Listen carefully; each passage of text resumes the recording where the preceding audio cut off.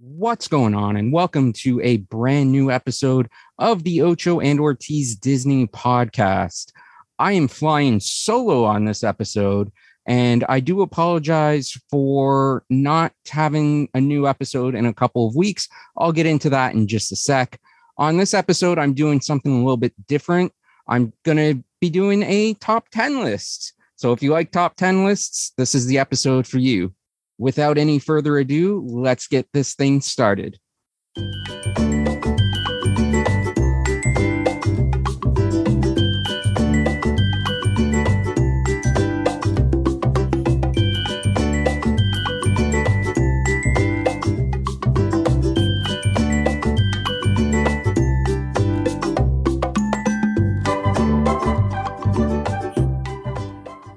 That's right, everybody. It is a brand new episode of the Ocho and Ortiz Disney podcast. Although, really, on this episode, it's just the Ocho Disney podcast. Ortiz is not here. And like I said, I do apologize for not doing an episode for the past couple of weeks.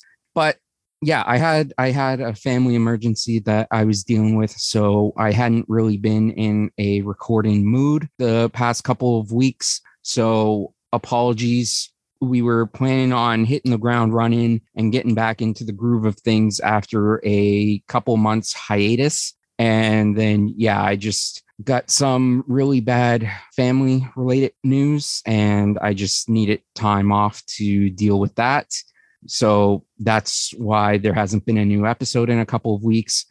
But having said that, I do want to thank Timmy Britt once again for being on our last episode. If you haven't already done so, please be sure you go and check out Timmy's book on Amazon, Extraordinary Everyday Magic. I believe it's still $24.99 in the US and $30.99 in Canada. The price may have changed, but that's what it was last time I saw it. It is only available on Amazon right now. And if you can't find it on Amazon, just go to timmybritt.art and send Timmy and Catherine a message. Let them know you're interested in getting the book, but you can't find it, and they'll figure out a way to get you a book. And also, again, be sure to follow Timmy Britt on social medias. You can find him on Instagram and Facebook under Timmy Britt Studios. So just look for him there. He did have a Twitter at one point, but I don't think it's up and running at this point. So, but definitely Instagram and Facebook. And as far as our social medias go, you can find us on Twitter, Facebook, Instagram, and we do have a TikTok. You can find us on Twitter at Ocho Ortiz Disney, Facebook, facebook.com/Ocho and Ortiz Disney Pod, Instagram at Ocho and Ortiz Disney Pod, and TikTok at Ocho and Ortiz Disney Pod.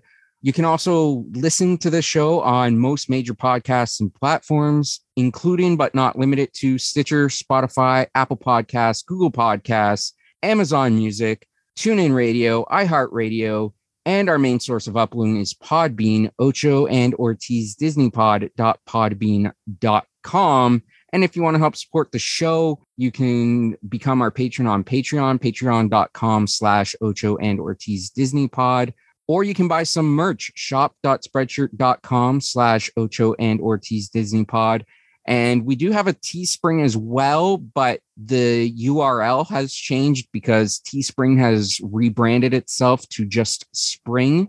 So I got to figure out what the URL is for our Spring shop.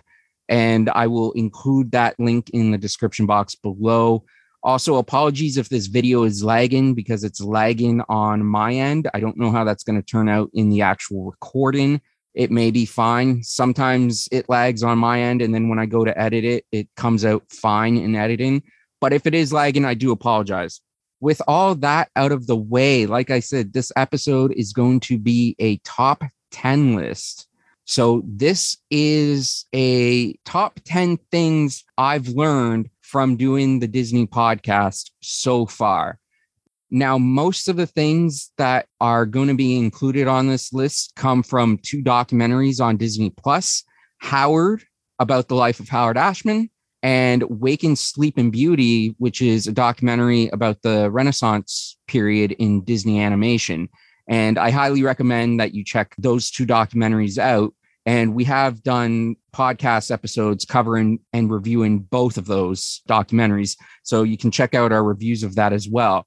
So most of the things I'll be discussing today are related to those two related to or found in those two documentaries. And then there's going to be some other things from other movies that we've covered so far. So without further ado, here is the top 10 things I've learned from doing a Disney podcast. Number 10, Eddie Murphy was almost cast in Cool Runnings. Not only Eddie Murphy, but Disney also reportedly wanted Denzel Washington, Wesley Snipes, and Marlon Wayans to be a part of the film as well.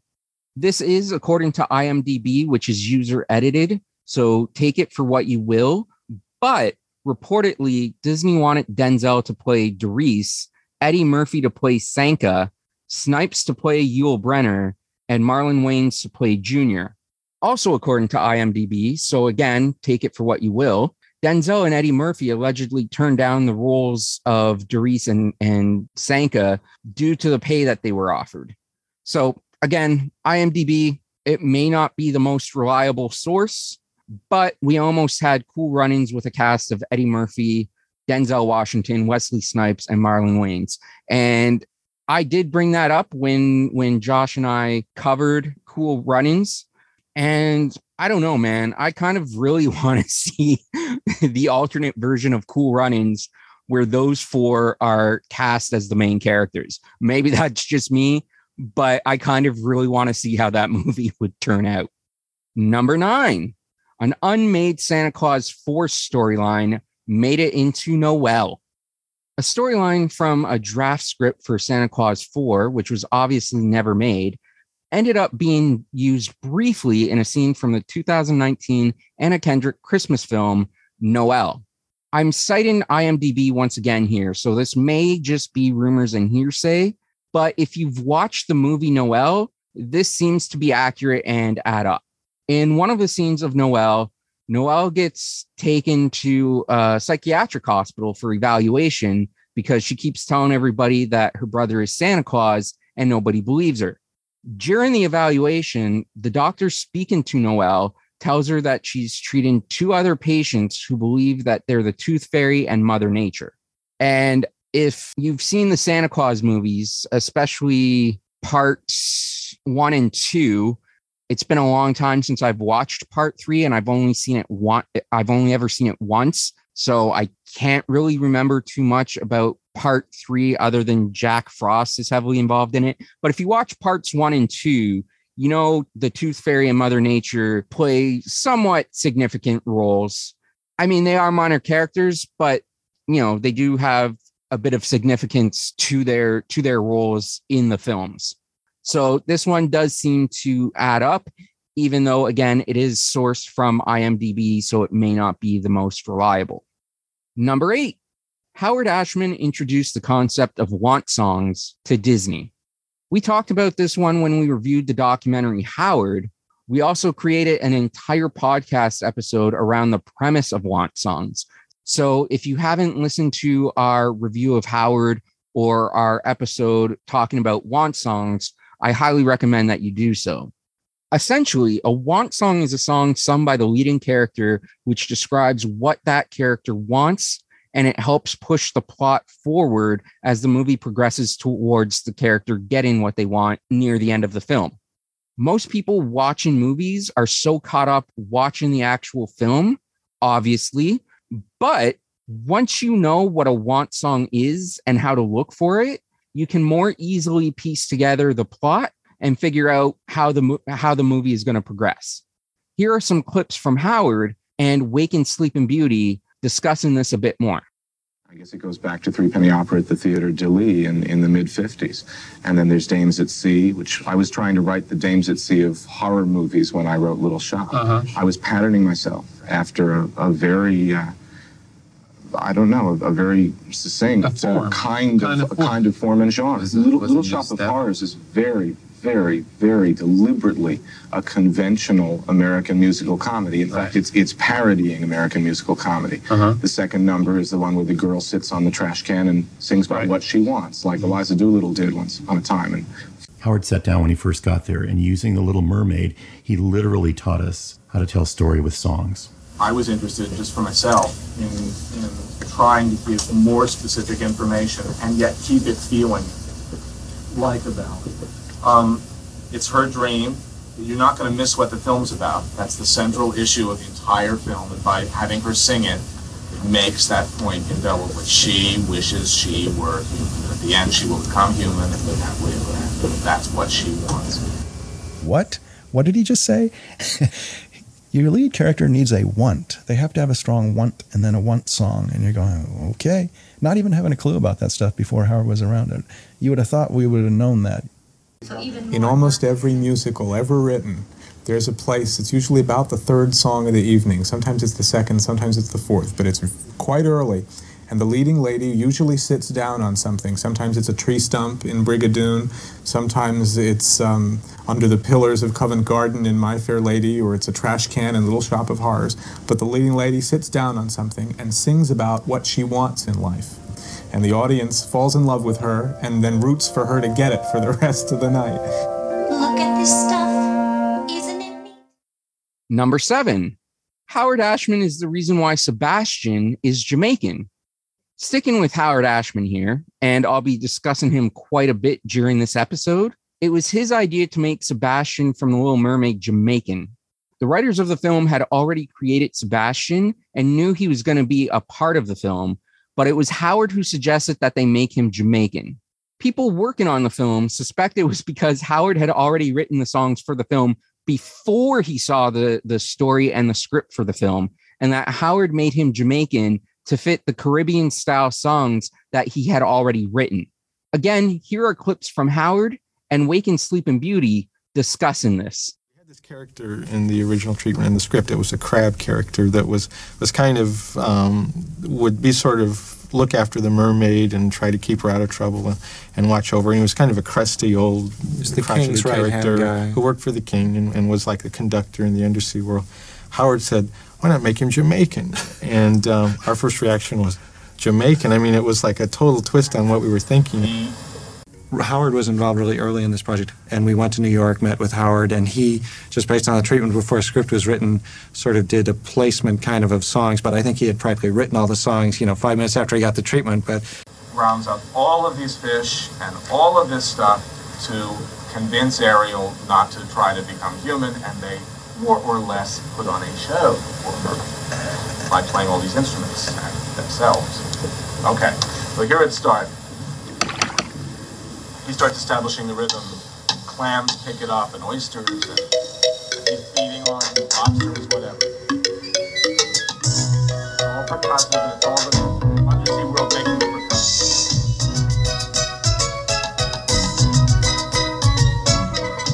Seaweed is always greener. There was electricity in the air. I mean, there was real genius at work, and people knew it. But that is a big mistake. Just look at the world around you, right here on the ocean floor. Such wonderful things surround you. What more is you looking for? Under the... Number 6. Beauty and the Beast was originally a more traditional classical style film. Beauty and the Beast was not originally going to be the musical style film that it became and that we know it as today.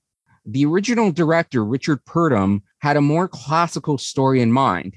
However, head of animation at the time, Jeffrey Katzenberg, didn't like the feel of the film and felt it wasn't working. Katzenberg brought Howard Ashman and Alan Menken onto the project, and Purdom left when it became clear that the story he wanted to create wasn't going to get made.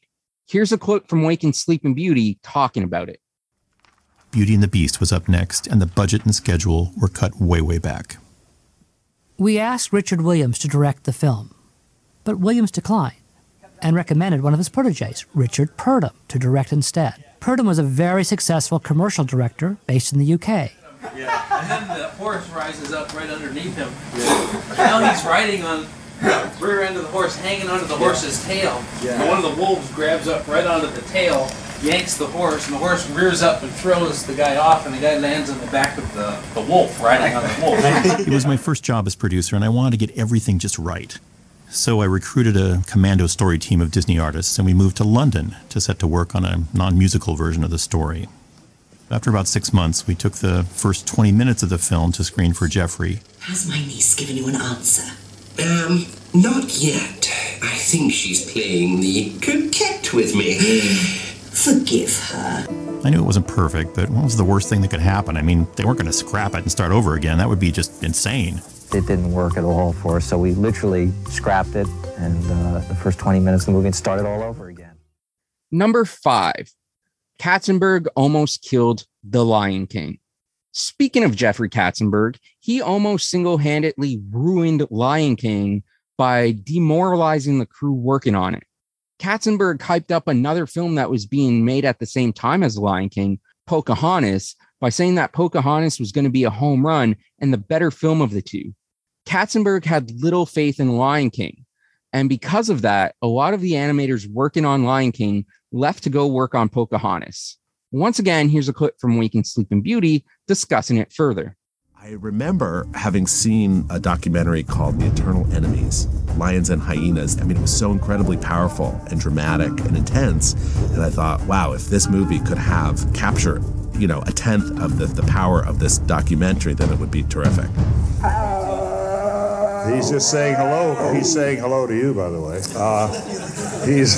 You notice that they are very contact oriented. He just walked under this man's leg just then. And in this case, the yellow caution tape really does need caution. We've been working on it for a couple of months, and then Jeffrey calls a breakfast meeting. And in the meeting, we have the whole crew from Pocahontas and Lion King. And Jeffrey says, Pocahontas is a home run. It's West Side Story. It's Romeo and Juliet with American Indians. It's a hit. It's got hit written all over it. Lion King, on the other hand, is kind of an experiment. We don't really know if anybody's going to really want to see it. And after that meeting, absolutely no one wanted to work on Lion King. No one had any faith in that movie, which is actually, if there's a lesson in The Lion King, it's nobody knows nothing. Number 4, the barbershop scene from Soul almost didn't happen. So even though we reviewed Soul back in January, this is something that I didn't discover until recently while watching Inside Pixar, a docuseries on Disney+. In the 2020 film Soul, there's a great scene where Joe, who at this time is controlled by the soul of 22, goes to the barbershop to get his haircut before his big gig with Dorothea Williams. According to one of the writers, Kemp Powers, this scene wasn't originally in the film, and he wrote it in to give the film a more authentic African-American feel. Here's Kemp Powers from the docuseries Inside Pixar going into more detail about it. Writing on an animated film means having to come up with worlds and characters that feel real. When I started, the main character had already been developed to an extent, but he didn't feel real yet. We kept asking ourselves what was missing about Joe, and how do we make him feel authentically African-American. At the same time that you're telling a story for everyone, you want to make sure that the people from these specific worlds see it as authentic. And I just wanted to recognize Joe as black. So there's a scene when Joe gets this big opportunity to perform. He gets a special suit, to his gig suit. But as a black man, it didn't feel right to me that he would be getting ready for his big day and not also get his hair cut. Because based on the design that we had for Joe at the time, all I kept thinking was like, this guy needs a haircut because it's kind of looks a mess. He should be concerned about getting that hair fixed, even just lined up, as I say, like my hair's not lined up right now. So, to be perfectly honest, I shouldn't even be on camera at the moment. So I was just looking at Joe's hair and it dawned on me like, oh, the answer's like right in front of our face. Joe had to A, get his hair fixed, and B, enter a truly black space. And there's really no more authentic a black space in the community than a barbershop. So I just reached out to the director, Pete Docter, on my own. I sent him an email in the middle of the night explaining how important it would be for him to get a haircut and how important it would be to see a black barbershop in this particular film. So he was like, why don't you just go ahead and write the scene and we'll kind of go from there.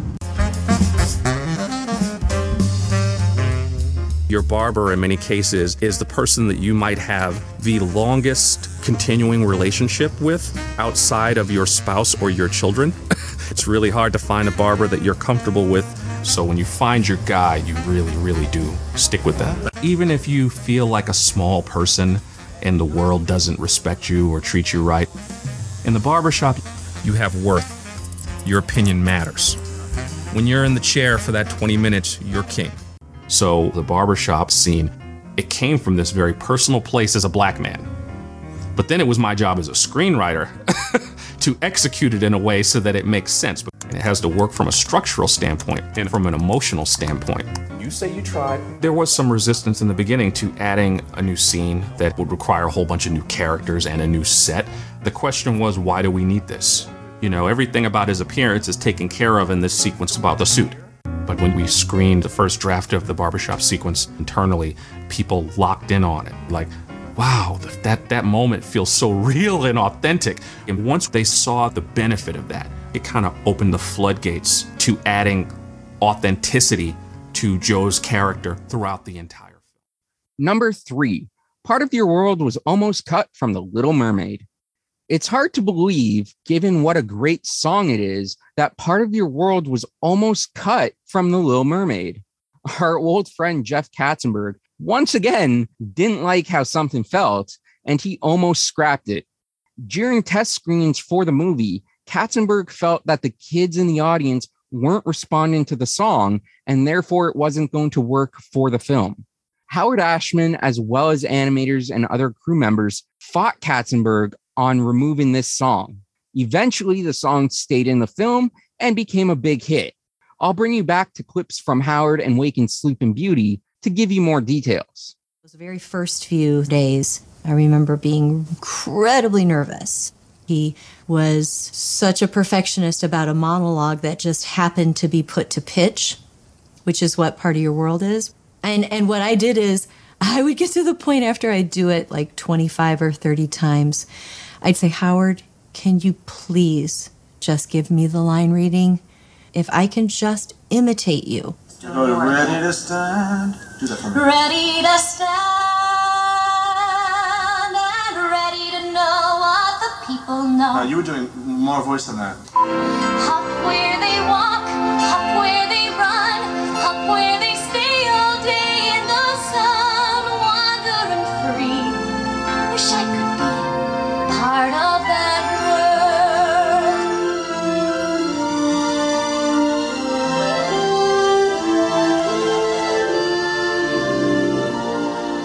Yeah, I think we wanted to make songs that would tell the story, songs that would really move the story forward, really push the plot along and keep things driving ahead. So it's not like you stop and sing a song. It's you get to a certain point where the crab has to convince the mermaid not to go up above the water and change her life. So he has to sing Under the Sea.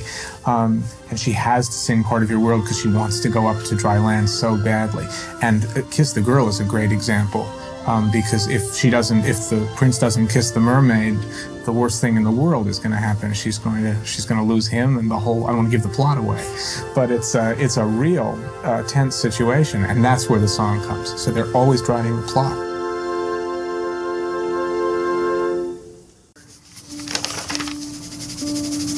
I remember the Part of Your World song had animated, and Jeffrey sat in the movie theater and afterwards, Jeffrey said, we got to cut that song. It's boring.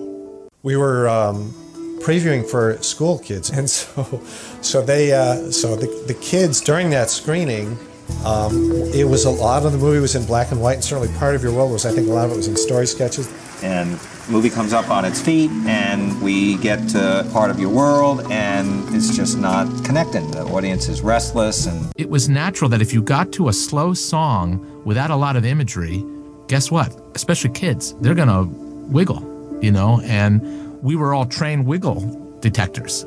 I said to everybody, I think you really ought to think about cutting that song out of the movie. And, Howard Ashman said, over my dead body, I'll strangle you. Howard was very smart and said, look, these movies launch off this kind of a song. Every one of the movies had some version of it, whether it's When You Wish Upon a Star or whatever example you want to choose. It may be temporarily kind of hard to make work, but in the big picture, you have to have this song. You have to have those earned heart moments. So we had lots of battles about it. And ultimately he was right. And not only did it stay in the movie, but one of the more memorable moments in the movie. Number 2, Rescuers Down Under was the first fully computer animated film. Not only was Rescuers Down Under the first fully computer animated film, but it was also Disney's first collaboration with Pixar Animation. Ultimately, the film failed at the box office, but it paved the way for the future of animation, as well as the future of Disney's relationship with Pixar. Here's a clip from Waking Sleeping Beauty. Jeffrey and Michael started focusing on, if we have more titles, it'll be better financially. And I always fought for, can you take some of those resources and put them back into the business? Which was where CAPS came from, CAPS being the computer animation post-production system. One of the technology guys, Lem Davis, thought we could use computers to paint the characters in our films and digitally assemble all the artwork. Roy went to Frank Wells with a proposal to spend $10 million on a computer system that might not return a dime, but would revolutionize the look of our films. So I just walked down the hall and stood there in Frank's doorway. Frank looks up and he says, "What are you doing here?" And I said, "I'm just here to make sure you sign that check, Frank." Frank's check was handed to Alvy Ray Smith, the co-founder of a small computer graphics firm that experimented with character animation and made Listerine commercials on the side to make ends meet. It was called Pixar. The CAPS computer was thrown into production on Rescuers Down Under. It was uncharted territory. The crew from Disney and Pixar worked around the clock, sleeping on pallets, nursing those computers with duct tape and chewing gum, and the deadlines and quotas never stopped. No, you don't want to hear my thoughts. You don't want to hear my thoughts. What I remember most of that period was feeling so brokenhearted that we had attempted to make a feature film using the CAPS system before anyone had even made a short with it. We had never tested the system before we committed to a release date to make a movie. 3 o'clock in the morning, and Peter Snyder walks in and looks over at me and goes, "Well, is it working yet? Is it working yet?" And it's like, oh, I don't need this pressure. My first film, Rescuers Down Under, came out. Phone rings at like 8 in the morning. "Mike, yeah. Jeffrey, yeah. So what's going on? What's the numbers?" He said, "Made $5 million. It's over." I go, "Excuse me? What?" "It's over. Forget it. Move on." Jeffrey pulled all the TV advertising. Rescuers was the very first digital movie produced in Hollywood, and without it, we would never have achieved what would come later. Number 1. Songs from Aladdin were written while Howard Ashman was dying. Songs from both Aladdin and Beauty and the Beast were being worked on while lyricist Howard Ashman was in the hospital dying from AIDS. Some songs from Aladdin were even composed on Howard's deathbed. Composer Alan Menken mentioned that he and Howard worked on Prince Ali while Howard was in the hospital. Sadly, Howard passed away while Beauty and the Beast was in post-production and before Aladdin was fully completed. Tim Rice was brought in to finish working on the songs for Aladdin with Alan Menken. Here's a very emotional clip from Howard talking about this. By that time, and I don't know if it's just because the illness was so beating him down, he got gentler, I remember. He was pretty feisty in the beginning, and I'm sure it's because of all of his anger at having to have this stupid disease, and to know that there wasn't really any cure. So it was the whole anger of, damn it, he's just hitting his stride, and the stupid disease is going to just cut him short. We were so in the middle of working that, and those last sessions on Beauty, even before we were really deep into Aladdin, we were holding the phone up to Howard in the hospital. I mean, that's pretty heavy stuff. We were writing things on hospital beds. I wrote Prince Ali. I hauled a keyboard to St. Vincent's, and we wrote it, literally on his hospital bed. I remember first watching the documentary Howard and hearing that for the very first time. Hearing Alan Menken discussing the fact that Prince Ali, this wonderful, amazing, upbeat song, was written in the hospital while Howard Ashman was unfortunately dying from AIDS. Like, that was just a gut punch to my system when I heard that. And it's changed my entire perspective on the music from Aladdin, knowing that a lot of these upbeat songs that were written by Howard Ashman were written by him towards the end of his life. It's really, I really don't have words to explain how emotional that made me when I first heard it. And I still get emotional about it now. It's incredible that he was still working at that stage in his life and writing such amazing songs. And I know that was a sad fact to end on, but it truly is the most shocking and fascinating thing that I've learned from doing this podcast. I also know a lot of the things on this list come from the documentaries Howard and Waking Sleeping Beauty, as I said at the beginning, but those are both fantastic documentaries full of wonderful information. And I definitely highly recommend watching both if you have a Disney Plus account. As Josh and I get back into doing the podcast on a more consistent basis, I do look forward to seeing what other fascinating things we will learn about Disney and Disney films. I'm also going to be interested to see how long this video stays up on YouTube. If you're watching the video portion of this podcast, due to all the clips that I'm using, I am using the clips under fair use, but that obviously isn't going to stop YouTube from putting copyright strikes on them. So if you are watching this on YouTube and it does get taken down, you can listen to the audio portion of this podcast. And again, you can find us on most major podcasts and platforms. We are available on Stitcher, Spotify, Apple Podcasts, Google Podcasts, Amazon Music, TuneIn Radio, iHeartRadio, and our main source of uploading is Podbean, Ocho and Ortiz, DisneyPod.podbean.com. Once again, you can find us on social medias as well. Twitter at Ocho Ortiz Disney, Facebook, Facebook.com/Ocho and Ortiz Disney Pod, Instagram at Ocho and Ortiz Disney Pod, TikTok, Ocho and Ortiz Disney Pod. And if you'd like to help support us by becoming a patron on our Patreon, you can go to patreon.com/Ocho and Ortiz Disney Pod. And again, merch available at shop.spreadshirt.com/Ocho and Ortiz Disney Pod, or on Spring. And again, I do have to find the URL for our Spring page, but I will have that linked in the description box down below. Again, I would like to apologize for the delay in this podcast coming out. Like I said at the beginning, there was some family stuff that came up, and I just really didn't feel like doing podcast stuff while that was going on. But Josh and I are going to try to bring you more content on a more consistent basis.